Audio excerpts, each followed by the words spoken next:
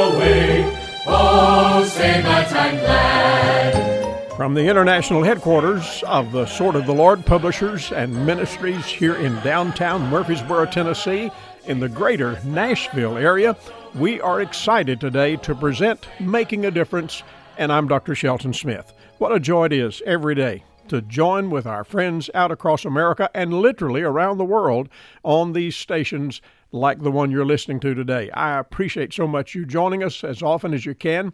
And listen, we are just every day committed to opening up the Bible, talking about the things that God's put in His Word, and doing what we can to make that clear so that all of us can, number one, if you're not saved, we want you to know about salvation and how to get it.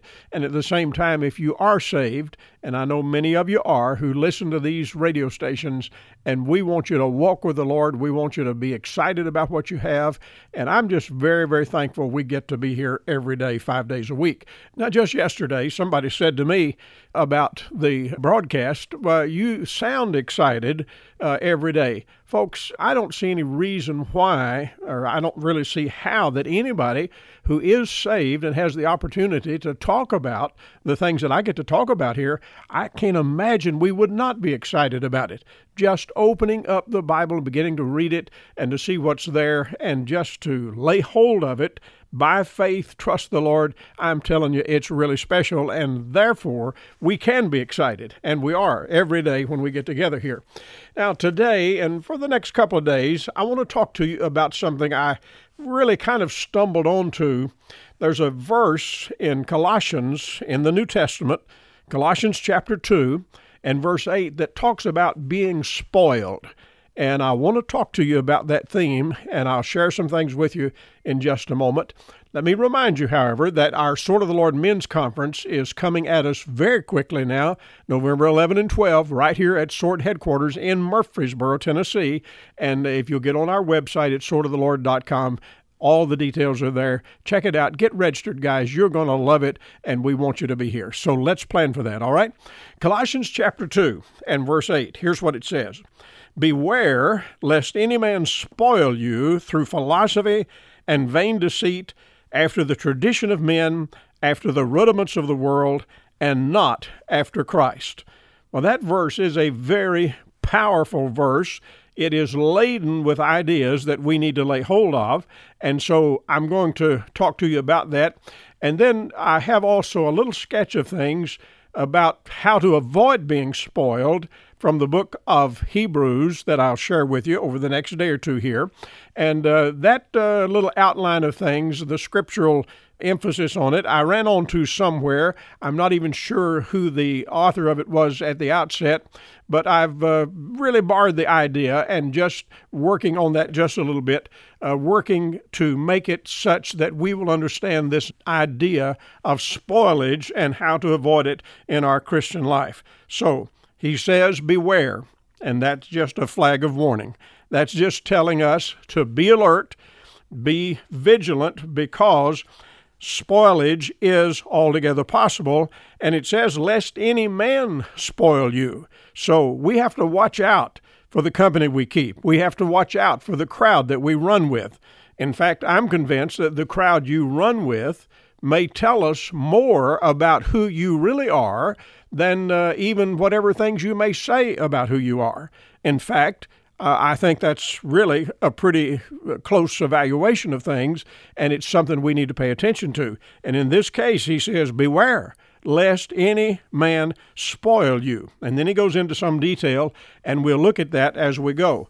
Now, you know, you get saved, and your Christian life at the outset, I mean, if you're born again, you're going to have some enthusiasm about that, I think, and you're off to a great start, but there is that ever-present danger, that you will find yourself walking the carnal walk, going the direction you need not go.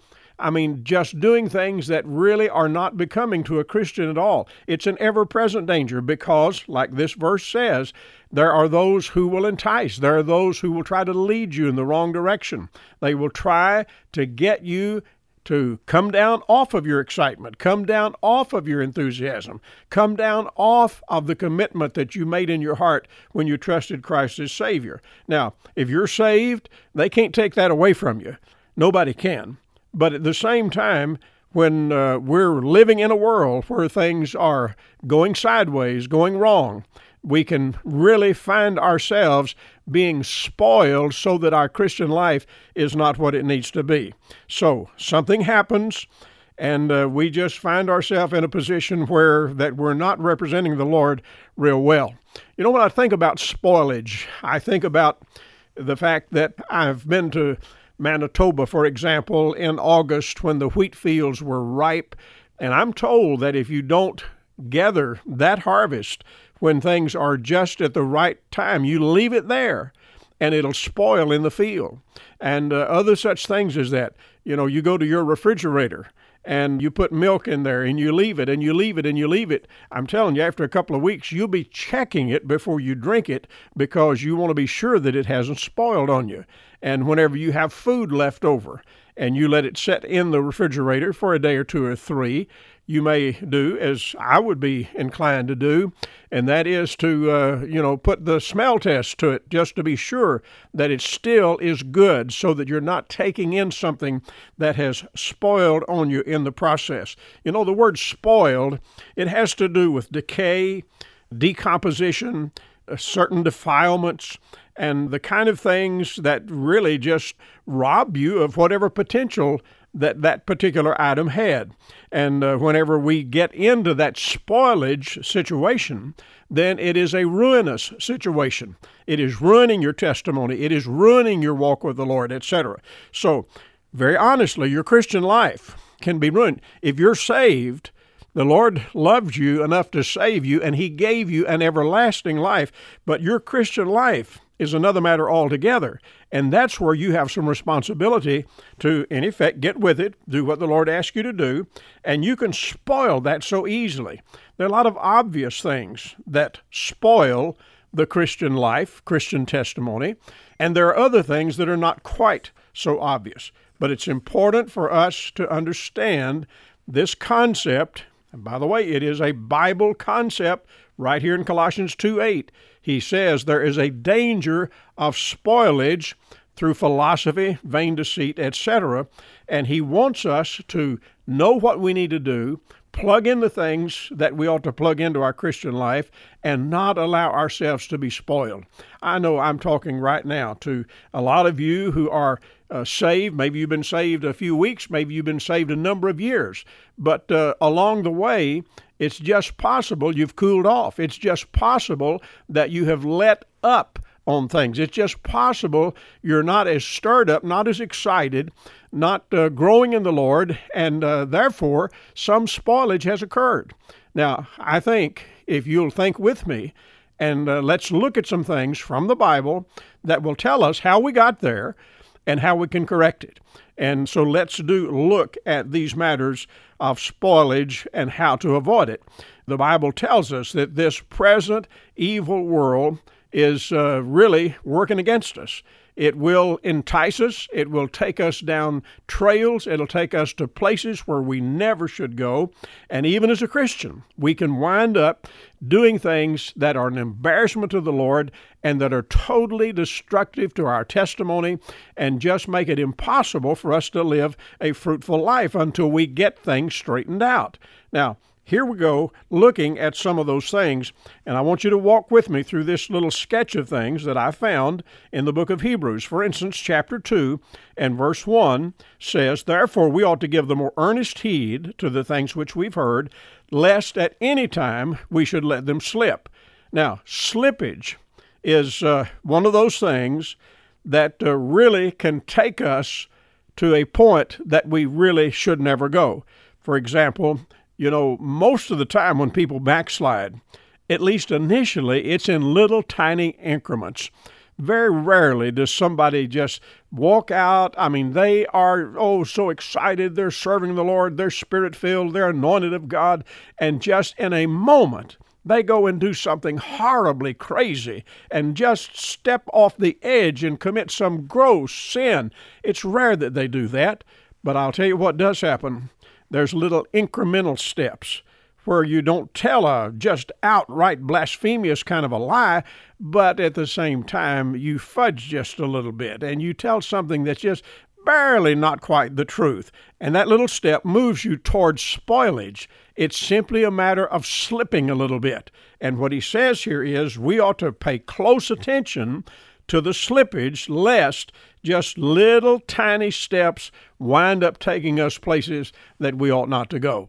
You know, you look at a marathon runner and they are running at full speed. They are taking long strides and they're going to get places in a hurry.